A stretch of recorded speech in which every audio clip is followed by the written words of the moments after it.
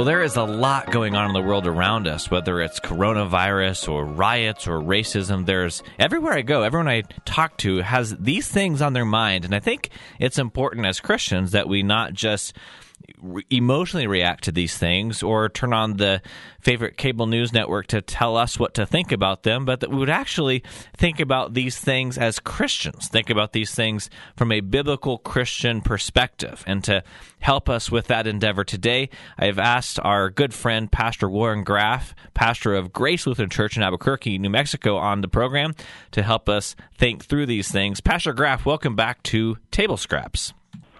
Yes, good morning. Hi, Evan.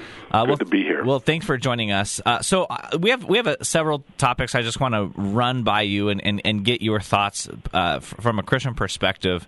And one of them, I think, is on the minds of a lot of Christians, as we have seen over the last several months, the novel coronavirus infection rates climb and even death tolls go up. We've seen governments respond to try to protect the population from this coronavirus and the disease COVID-19 it causes. And in doing so, the government has,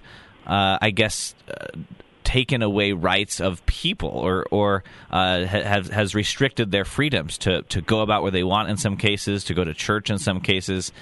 And some Christians are thinking, this is really intrusion of government because I should be able to go to church whenever I want, even if doing so would put myself at risk. That's what the First Amendment guarantees.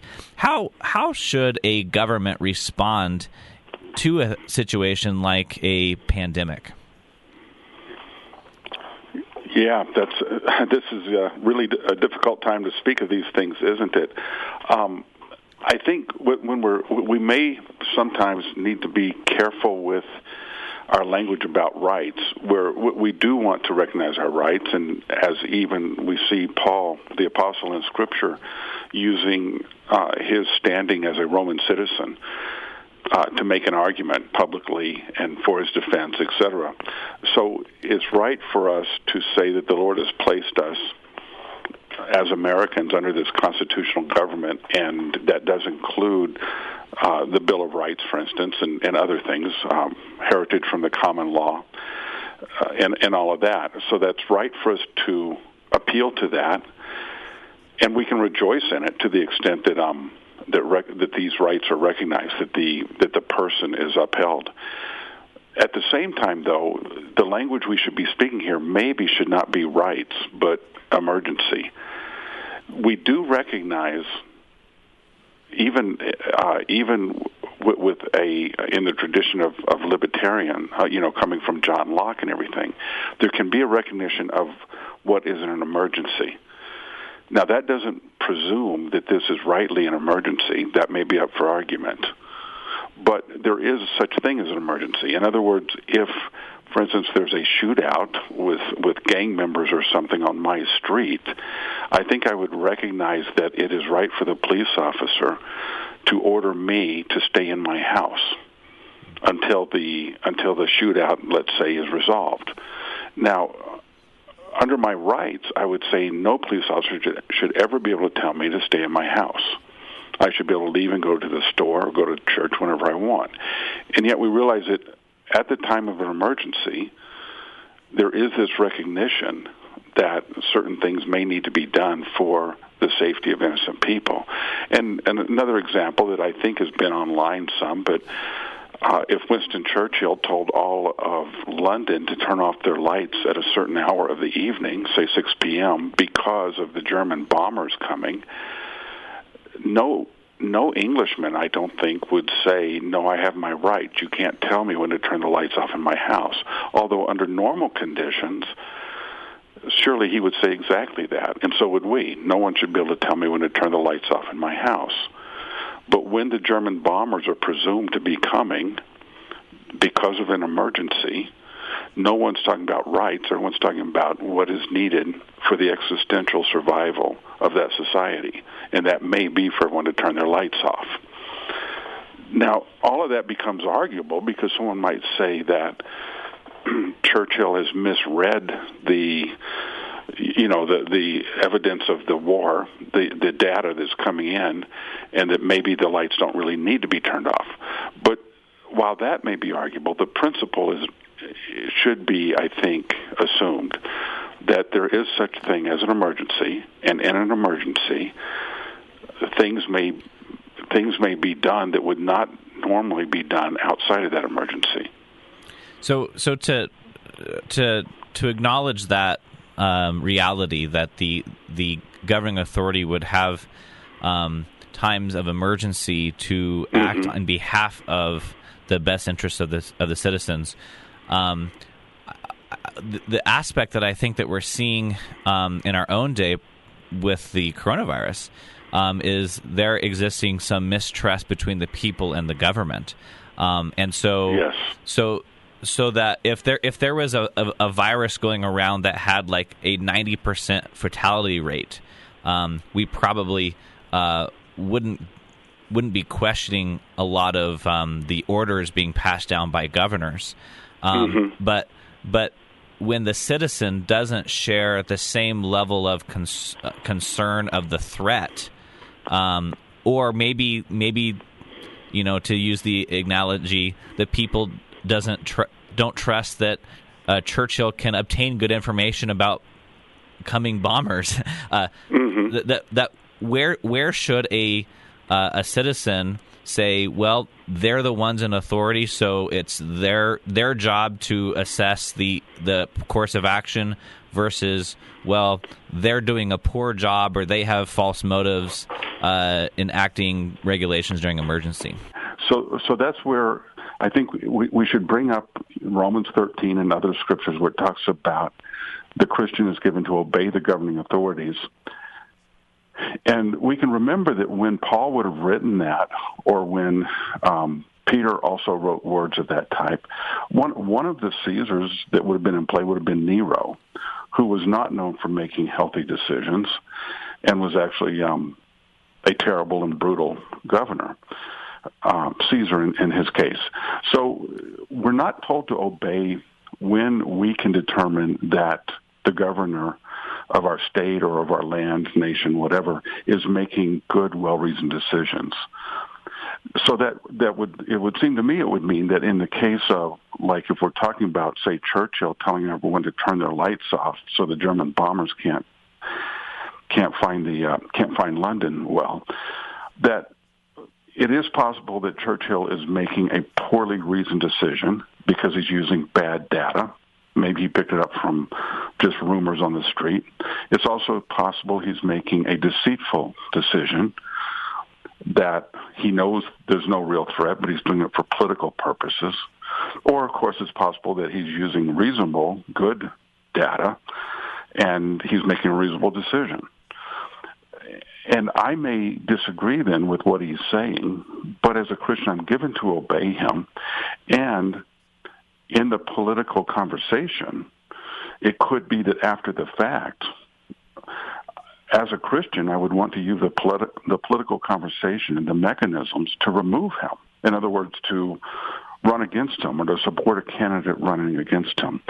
And in that way, when we have these governors in our country who are making some, at times maybe good, well-reasoned decisions that are painful but are needed, we can support them. We can support them politically and hope that they are able to retain their office and everything. But for the governors making poor decisions or maybe using emergency powers, not just for the safety and health of families, but to actually be tyrannical in some small way or great way, then we should look forward to using the political mechanism to address that. But that's different than disobedience. And in that way, well, then to use other things like what's happened in Minneapolis with the unjust death of a man at the hands of a police officer. I could go, I suppose, and address that by trying to kill a police officer myself, or I could use the political mechanisms first of all, as a Christian, I should be praying for the protection of every person, and including anyone who in the future might be like that man, that no one be put to death unjustly. But I can also use the mechanism. In other words, in these cities, there is a healthy way to address this. It may not be easy, but a healthy way to address it, and that would be hold people accountable, hold the governors accountable. In the case of these cities, every city that's having protest against police brutality, there's an easy answer. Remove the mayor. Remove the police chief. I assume that the police chief, and I think in most cities, is appointed by the mayor and approved by the city council. Remove the mayor. Remove everyone on that city council. Everyone who voted who approved that police chief. And get people in there who will run a police department in the way that then these people want it to be run in their city. So there's a way to handle the complaint that would be for a Christian, because it's right for us Christians to use the political mechanisms for the benefit of our neighbors, so that if I know that I have a mayor who has not been responsibly appointing a police chief, for the benefit of my neighbor, maybe I would want to campaign against that mayor. Is there a time in which a Christian could engage in civil disobedience? I don't mean protests, but civil disobedience. Civil disobedience. Some people would call, for instance, what Martin Luther King Jr. did as civil disobedience. And if that's what civil disobedience means, then I would say the Christian can do it at all times. But the thing with Martin Luther King Jr. is, first of all, he was very serious about nonviolence, no burning of buildings, no attack on innocent people. And he left himself subject to the Caesar. In other words, he was thrown into jail. Now, he should not have been. But the point being, he didn't go out there and say he's above the law and he will construct his own law and create his own little refuge where everything runs the way that he wanted. So there are people we can look up to who did protest. They did have these great, massive demonstrations at times, and they did so in a way that embraced the life and the health of their neighbor. They made it clear that they were not about tearing down. And in that way, Martin Luther King Jr., you could say, did a great and necessary thing over against a great evil, that evil being segregation and the effects of segregation, the Jim Crow laws, etc. If civil disobedience, though, means me going and blocking off freeways so that my neighbor cannot get to work to feed his family, then for a Christian to say, I think that I will sacrifice my neighbor's family's health and well-being for my political statement, it seems that that's a hard argument to make, that's out of love of neighbor. In some of the stories we're hearing from various jurisdictions where governors have released executive orders, say restricting or even barring altogether the gathering of churches, holding services for churches, and some of the stories we're hearing from those jurisdictions, they look around and say, but it's okay. The liquor stores aren't shut down. Marijuana shops aren't shut down, things like this. That the Christian might look around and say, maybe conclude one of two things. Either it just reveals the value system of those in power, or that there may be another agenda at play, that the so-called emergency is being used for an ulterior motive. How is a person supposed to discern such a situation to say this is a action of the government, which, though I might disagree with, according to Romans 13, I am to obey the governing authorities, versus I think something's up here, and maybe it would be time to engage in some of the civil disobedience you just spoke of. Yeah, I mean, we're in a very difficult time for that, and that's where I think it would be right to say, when this whole thing started, when we were trying to figure out what needed to be shut down and what didn't or whatever. In other words, President Trump came out and shut down the airline flights from China, and then I don't remember, but 2 weeks later he also shut them down from Europe. And so it's obvious that our CDC and our president and everyone was they were feeling around a little bit, trying to figure out how you shut down the transmission rate of this virus. And so when all the restaurants were shut down and the sports bars and the churches, we see a little flailing going on, but that's fine. It may not be fine, but in other words, it's understandable because no one has perfect knowledge, and governors and presidents should do what seems best with the data that they have for protecting their people. So if they're shutting down a sports bar and they're shutting down a church and telling everyone to stay home for 2 weeks or something as they try to get rid of this transmission rate, that may be understandable. Whether someone agrees with the way they're reading the data or not, it may be understandable. But then what you mentioned is a big problem of if a sports bar can open but not a church, then it does seem that the discernment of the governor is lacking, if not even malicious, toward the church. And that's where it would be right. And I think even using the way that Paul goes about things to, as Paul would say, to appeal to Caesar. In other words, take it to court and use the fairness doctrine, use the equal treatment under the law. Why are, say, 40 Christians getting together and congregating for equal treatment under law different than 40 football fans congregating at the sports bar? We end up with difficult. How do you go about obedience to Caesar in difficult times like this? Right. Let's turn now towards the issue of racism that seems to be such center stage, I guess, with the nation's events. For a Christian, where in Scripture do we go to start thinking about the issue of race?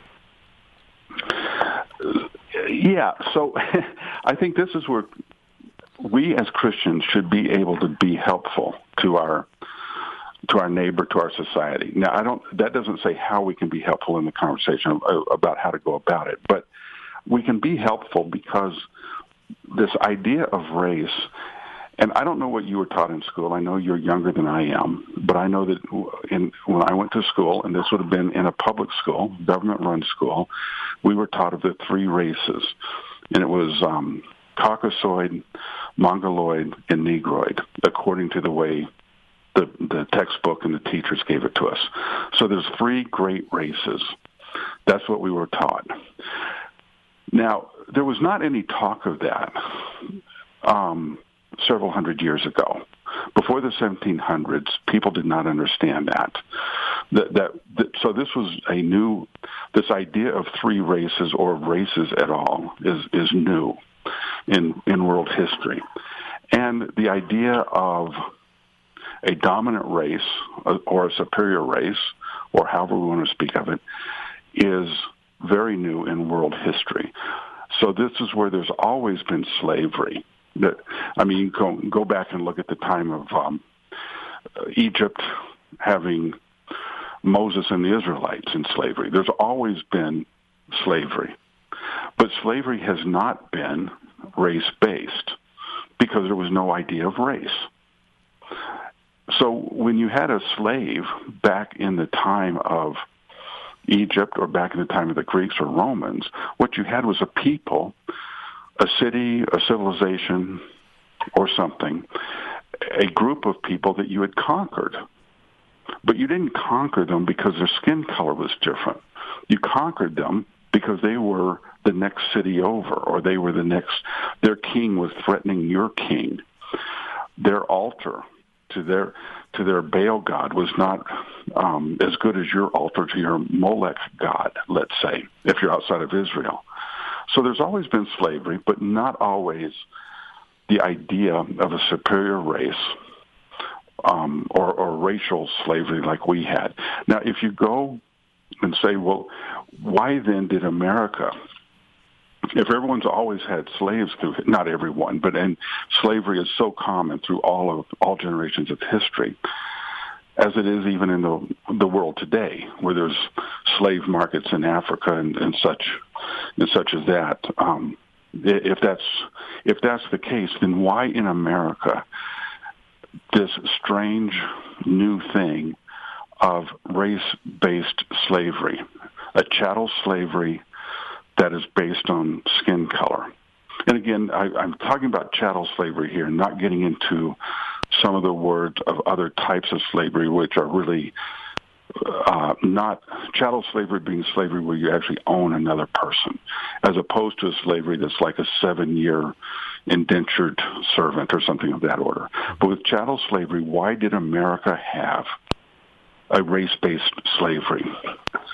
And if you read, for instance, Thomas Sowell, an economist, and he is black, he says that what caused it was that in our founding documents, we had such ideas as all men are created equal. Now, since we have all men created equal, then if you own a black slave, how do we justify that? If all men are created equal and are to be treated equally under the law, how will it be justified to be able to own a black slave?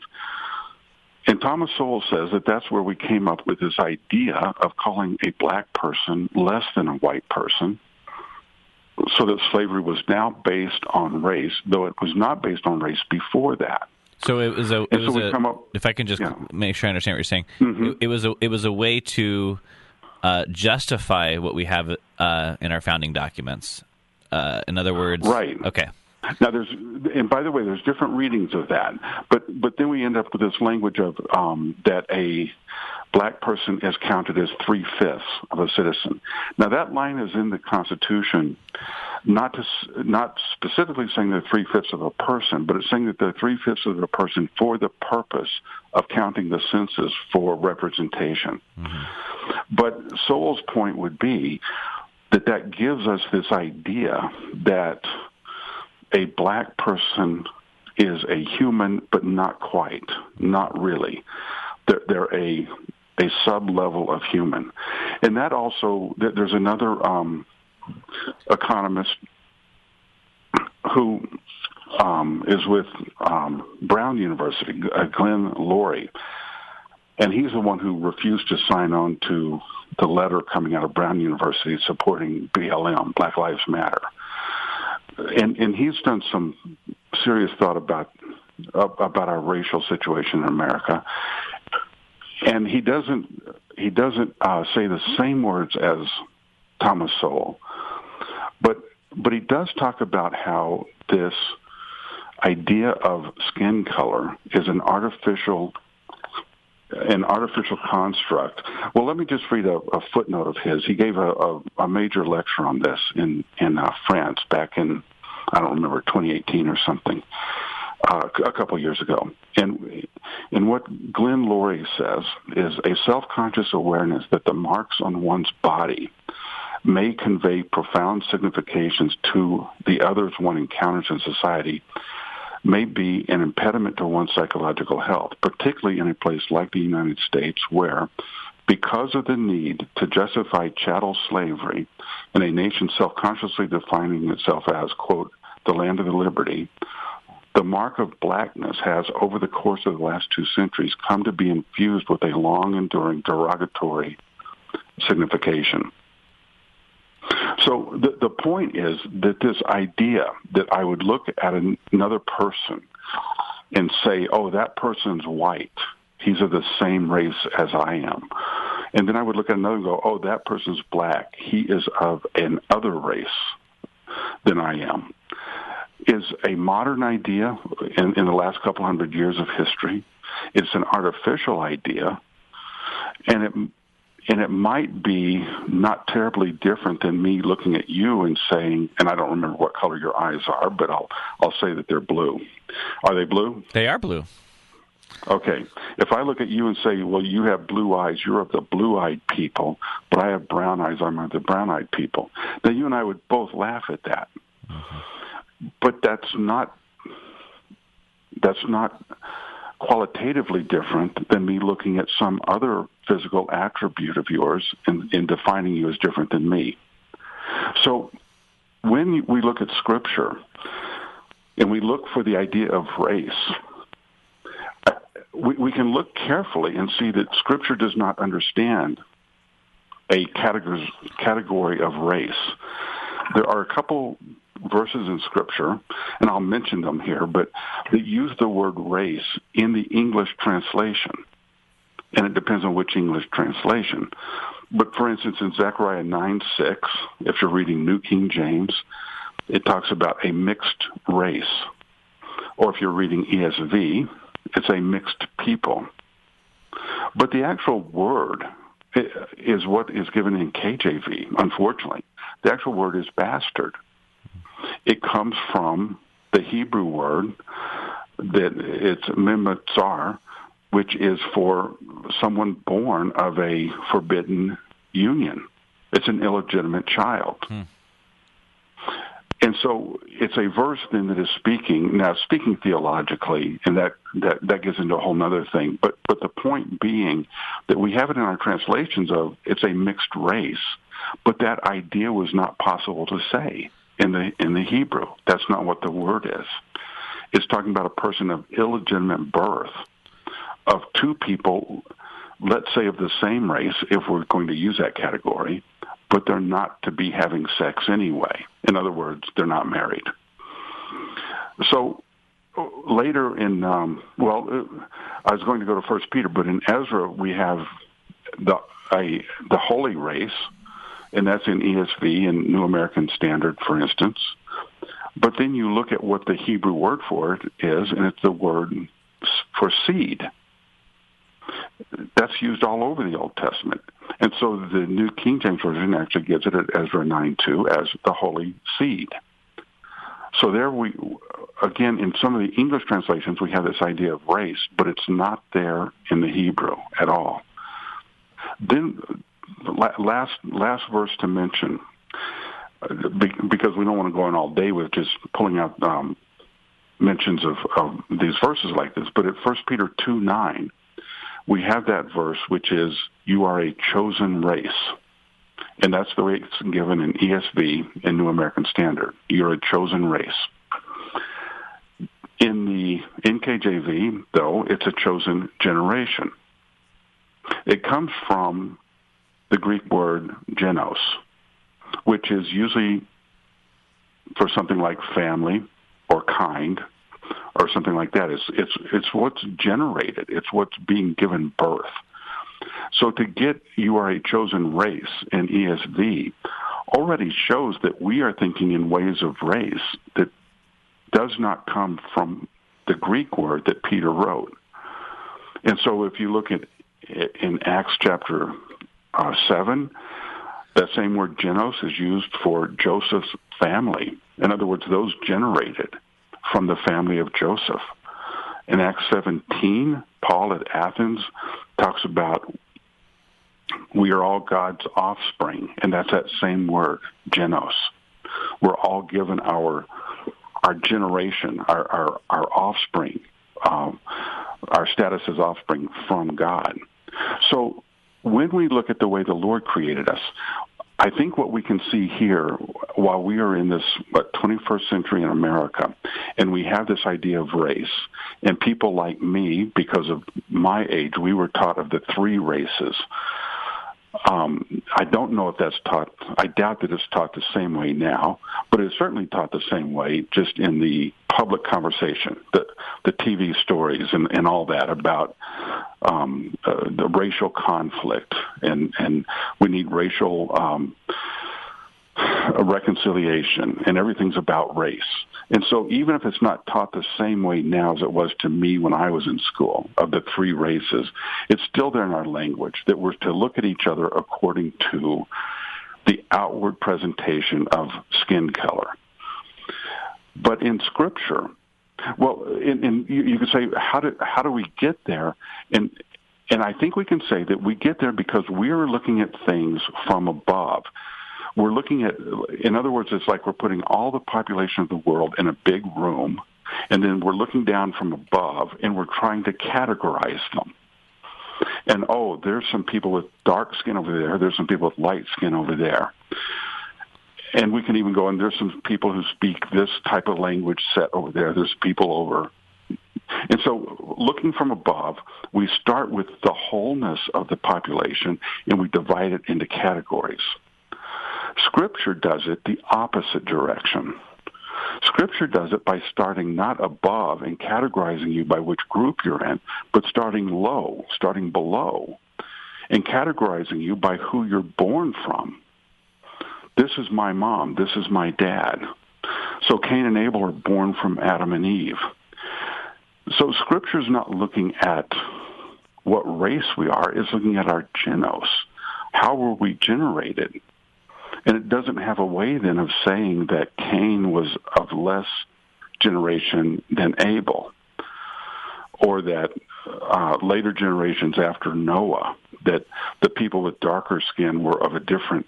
They all came from Noah and his family and such.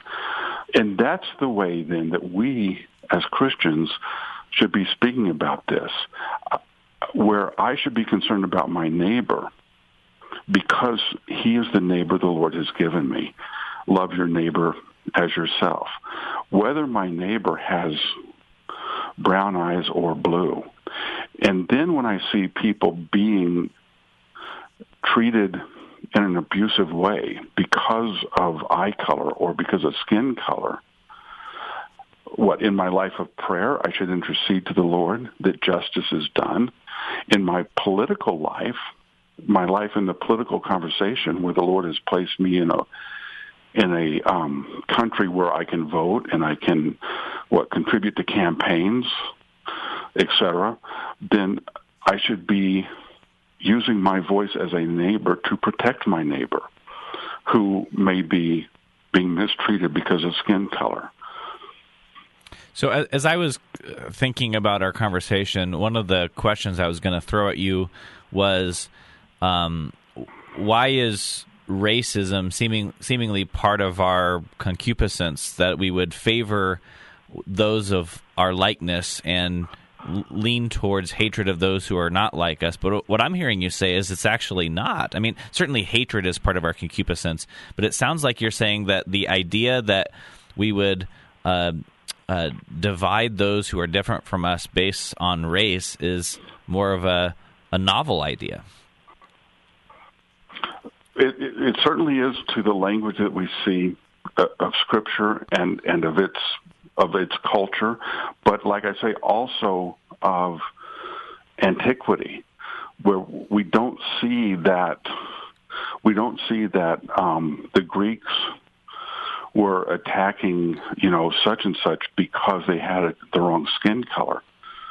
We see that they were attacking them because of political reasons, because my king is stronger than yours, and we want your gold. Now, that doesn't justify, that doesn't make it good, obviously, but it does make a distinction that if I'm in Greece, we did not go down and attack Carthage because of skin color, and we wanted to prove that. It was more that we had the army to do it, and we're going to do it. Which is a terrible thing, but and then that's where you get into when Sparta was enslaving all the cities around her. It was not because they were different skin color. It was because Sparta was operating from raw power. So one of the I think buzzwords we're hearing a lot in the media, news, social media, whatever it might be, is the phrase systemic racism. So when a man is murdered by a police officer, the issue isn't that was a maybe let's just, for the sake of conversation, assume that was because of race, that we wouldn't know the heart or the intention of the man, but just for the sake of conversation, we would say that the person killed another person because a police officer killed another person because of race. That the conversation about isn't that there is a police officer who is racist, but the problem we're being told is that this is systemic racism. What have been your thoughts on that kind of buzzword circling around?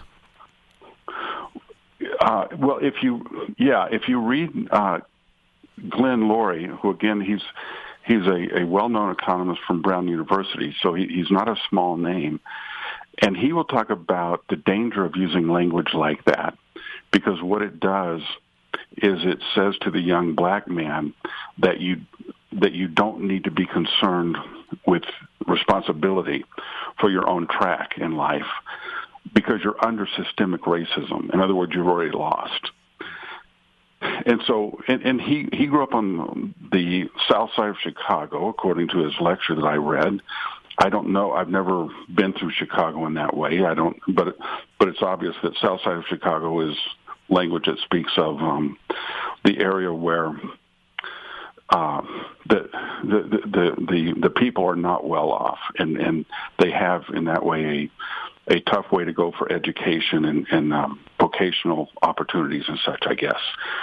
So he knows that world, and he's talking about the danger of systemic racism, the language of systemic racism, because the young black man or black woman, but if I remember right, he was using a black man as an example, needs to have this responsibility about him where he has his own agency. His agency isn't given over to some systemic racism, but he's about the business of being productive in his own life. But with that, systemic racism, I have seen it used in two different ways, and one is maybe helpful and one maybe not. Well, one definitely not.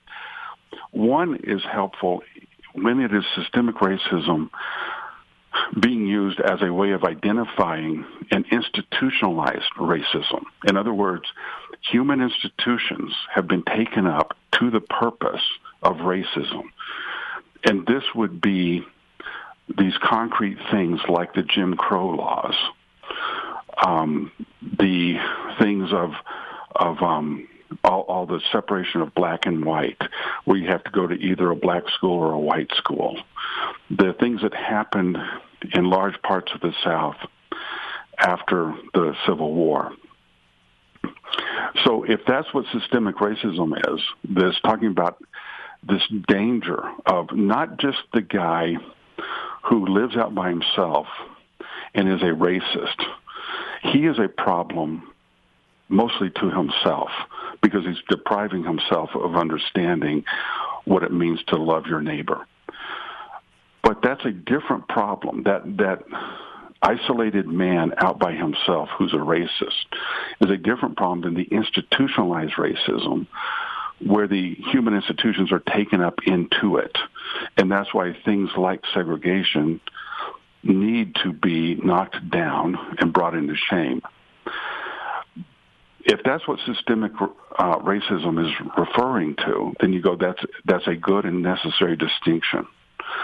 But now you see systemic racism being used in this, it's not concrete, it's very obtuse, it's very generalized, and just saying that everyone is part of this systemic racism to such an extent that we don't even know it. The way that maybe I'm part of a systemic system that understands everything in math under a base 10 system, whether I know it or not. which might be a true statement because I spend zero time trying to figure out what it would be like if we were under a base 12 system of math. So but when it comes to racism, then it's saying that it is so systemic that racism is there for all of us, even if we don't know it. And what that means then is it takes agency away from me, so that I don't need to look at my neighbor and say, what do I do out of love for my neighbor? How would my Lord have me be a servant to my neighbor, to bring kindness and the gifts of the Lord to my neighbor?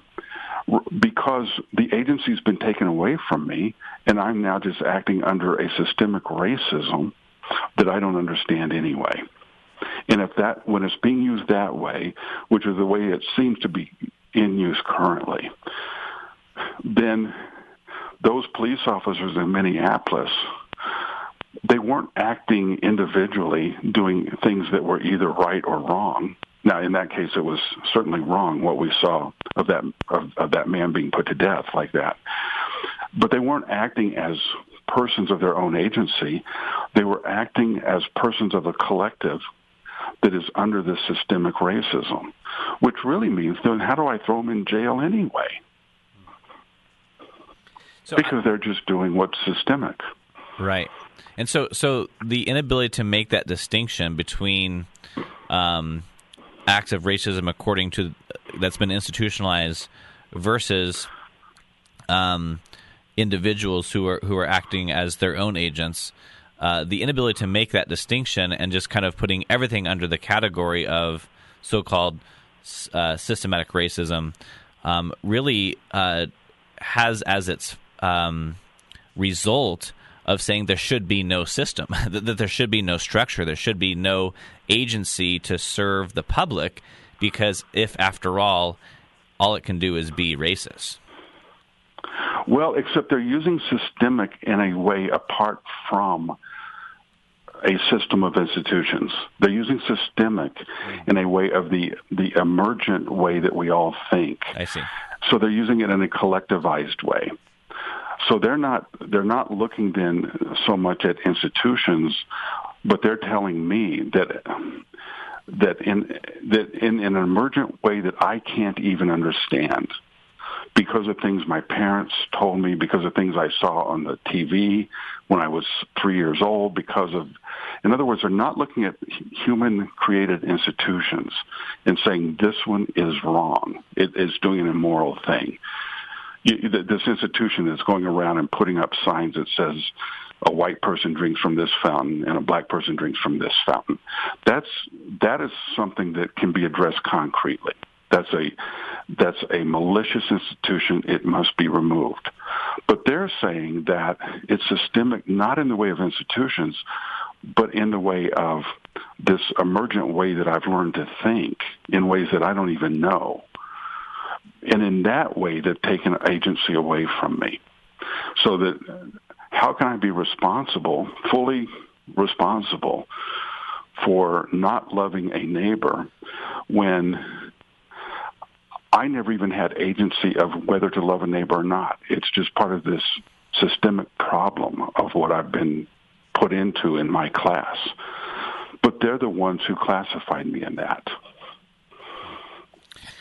One of the results we've seen going on that I suppose had started with the death of George Floyd is, first of all the protests, and then I certainly make a distinction between protests and then riots. That there's rioting going on in a lot of our major cities. In my home state of Oregon, Portland has been in the news a lot for the last 60-plus days.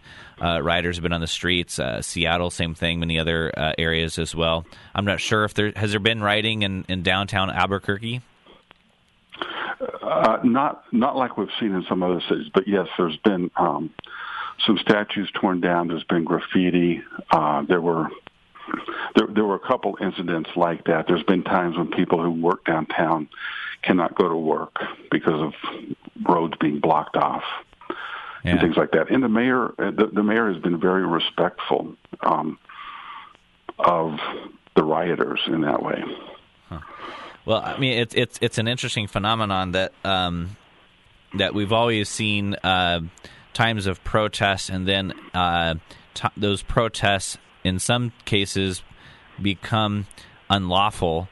And in most of those cases, the unlawful protest, the riots, the chaos, is put to an end rather immediately by law enforcement. But in this case, we're seeing it kind of allowed to persist in many cases, or perhaps just persist because of the sheer numbers. I just happened last night to come across a video that came across the suggested YouTube, and I wanted to play the soundbite and get your response. This is from a video produced by PragerU, where a gentleman was just doing man on the street interviews of people in Portland during the riots, and wanted to play it. And hopefully the audio comes through good enough for you to hear it, but just to get your response to it. It's about a minute and a half. We haven't declared a revolutionary war. Is that what we need to do? I strongly feel like we do. Do you think chaos is a good tool in order to reshuffle the deck? It's become a useful tool. Chaos, that's a complete reboot.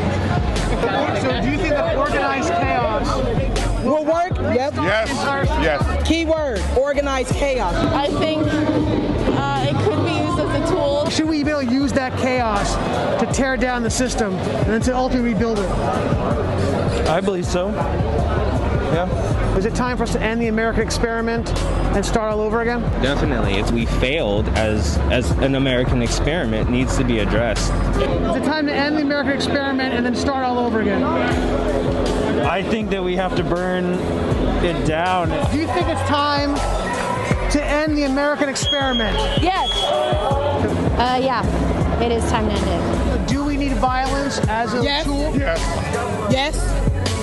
You gotta have violence. Do you think that violence is a legitimate tool in order to make change? There's 4 levels of protest.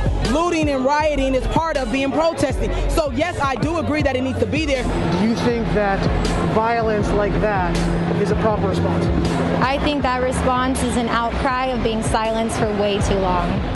Okay, so I'm not sure how well the audio came through for you, Pastor Graff, but I don't want to get your reaction to it, but one of the things that seems very clear is that there is a completely different intention between protest and rioting. What are your thoughts on that clip? Well, unfortunately, I think it came through just fine. I wish it hadn't, but I think we're seeing the difference between, as I mentioned, Martin Luther King Jr. earlier, who was of a different spirit than this. He was not tearing down. He was building up. Now, certain things needed to be torn down, such as, blacks needed to be able to vote without being intimidated and things like that. But that was tearing down things that were against society. They're talking about tearing down destruction of things that are in place that they cannot concretely say what the problem with them is. They have these generalizations of it's a bad system or whatever.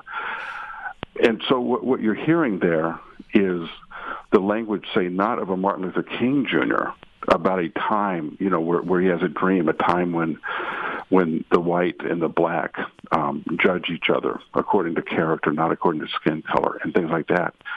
But you're seeing then this Marxist language of tearing down so that we can get to the next level, so that we can get to this collectivization. And so what they're doing is looking at it it's the institutions that need to be torn down. And when I say it's this Marxian language, that's where Karl Marx would speak of the institutions. And he would speak of the church, he would speak of the marriage of man and woman, and he would speak of family. And these are institutions which need to be torn down so that people can be brought into the collective, so that the individual will no longer be understood according to who he is, according to his family or his genos. To go back to that word in Scripture, our genos, our generation, our family, our kindred.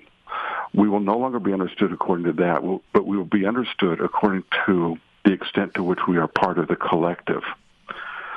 So everything's been shifted. Instead of authority coming from the family to the government, authority will now come from the government, which they understand in as the collective, to the person. So a person is only legitimate to the extent he's given legitimacy by the collective. Now that's Karl Marx speaking of tearing down. That he says the family needs to be abrogated. If I can, just for a few words from the Large Catechism, and these would be words that would be most strongly rejected by Karl Marx and by these people in the streets. But when Luther is writing about the fourth commandment, so this is where we are to honor our father and our mother. So it's getting right to the root institutions of the marriage of man and woman, the institution of mother and father, the institution of family. And then from that, we get derived the government, which is important to know that the family and the person they don't get their authority from the government, but the government gets its authority from the person, from the family. So in the Large Catechism, Luther writes, in this commandment, to honor father and mother, of course, belongs a further statement about all kinds of obedience to persons in authority who have to command and to govern. For all authority flows and is born from the authority of parents. And then he goes on, where a father is unable alone to educate his rebellious and irritable child, he uses a schoolmaster to teach the child, etc. Then it goes on to speaking of other authorities like that. But this is the distinction that's at stake, is these rioters want the person, they want me to be subject to the collective, so that the authority, whatever authority I do or don't have, is what I've been given by the government. Whereas in the way we're shown how Adam and Eve are created, how the family is created, and the institution of marriage and family and all that, we as Christians, we see it ordered the other way. The government's authority comes from the family. That's what's being fought about right now. So it was the election of 2016 that really opened my eyes to, I guess, the prominence of socialism as being put forward as a viable idea in the political sphere in recent years. And I'm thinking specifically of Bernie Sanders' run for presidency, or at least I should say the Democratic nomination. Who is outspoken, what he calls a democratic socialist, and again in the nomination run for the election of 2020. And so, at least in my lifetime, this is the first time that we've seen an outspoken socialist say, "I'm running for office," and to be getting some pretty good headway, a lot of supporters and money to that end. So we have that dynamic in the election circle. And at the same time, we see chaos and rioters using language that is in line with Marxist ideas. Is there a cause and effect here? Is it that perhaps our more socialist ideas are leaning towards Marxist ideology, or is it the other way around, that we've adopted these Marxist ideas and it must follow then socialism as the economic system? Well, I think we should speak of the Marxist ideas, or Marxism, and socialism are an identity. They are the same thing. So even Karl Marx, when he wrote the Communist Manifesto, we're taught in schools now that communism and socialism, that you can be a socialist without being a communist and all this kind of stuff, as if they're a different thing. But Karl Marx said that communism is socialism. He was clear on it. Stalin said, make no mistake about it, communism is socialism. So that the USSR is the Union of Soviet Socialist Republics. For that matter, then, Hitler was anti-communist, but he was a socialist.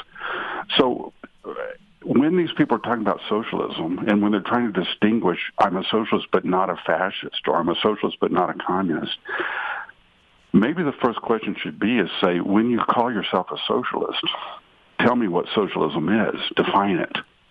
Because all socialism is, to speak of it economically, is the collectivist control or ownership of land, labor, and capital, the means of production.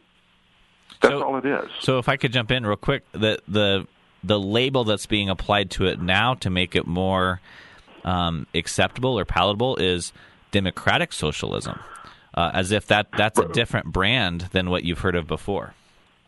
Right, which is a distinction without a difference. It sounds good.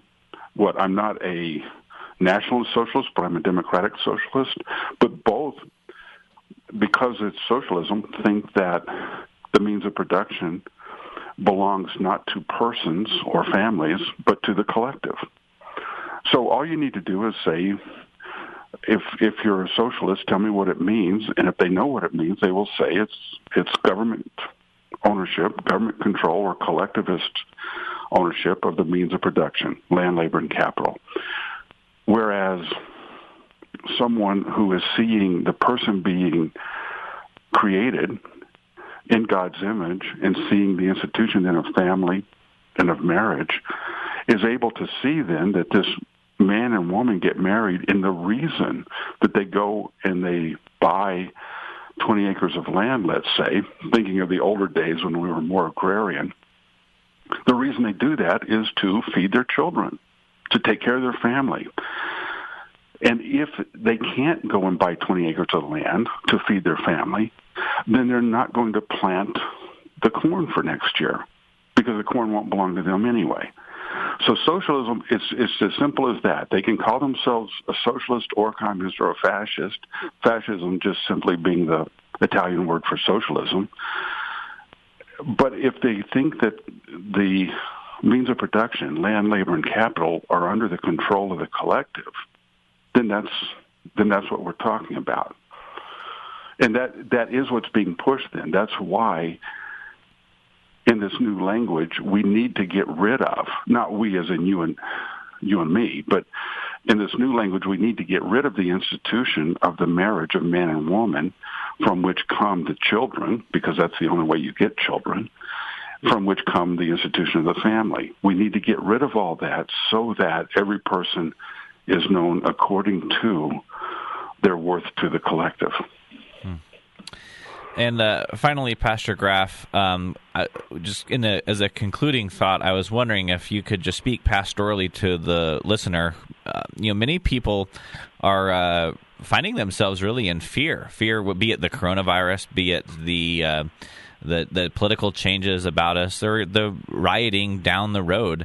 Could you speak pastorally to the person who finds themselves in fear in these gray and latter days? Yes, thank you. Because that's where we should be as Christians. There is much to fear around us. Like you say, the virus, the effects of the virus, the overloaded hospitals in some areas, the loss of jobs, not to mention people wanting to tear down healthy institutions. So for the Christian, how do we find any respite? And that's where we can hear our Lord Jesus say, to fear and love God. And then when we fear and love God, that means we're not fearing other things. Because if I belong to God, then as Paul talks about in Romans 8, what can separate me from the love of God in Christ? Not death, nor life, nor principalities, nor powers, nor affliction, nor anything else. So in fearing and loving God, I now have only one thing to fear, and I look at this one thing that I have to fear, which is God himself. And I see that he has nail prints in his hands for me. And he's looking at me and saying, fear not. And then look in the Gospels at how many times Jesus, who gave the commandment to fear and love God, and then to love your neighbor as yourself, Jesus standing in front of people and over again saying, fear not. Do not fear. So for us in our current culture that we see around us with all these things seemingly becoming unhinged, we can know that the God that we fear is the God who took all this to the cross. He's not surprised by any of it. He was not surprised by the evil of Nero that some of that the early church had to live under. He was not surprised by the evil of any other age or generation, by the way that sin and death have been brought into the world by other plagues, and the Black Plague, the Spanish flu, whatever. And so, although we feel maybe very disconcerted seeing all these things moving around us, and we feel even unsafe, we can know that we belong to this Lord who died for all of this. And however it is that this all ends, even if we end up in our country like the French Revolution, which we pray we don't, but even if we do, with that much blood in the streets, we still belong to this Lord. And that means we belong to life. That's great. Pastor Graff is pastor of Grace Lutheran Church in Albuquerque, New Mexico. Pastor Graff, thank you so much for your time today. Well, thank you, Evan. Good to speak with you. Hope things go great up in the great Northwest up there. That is our prayer.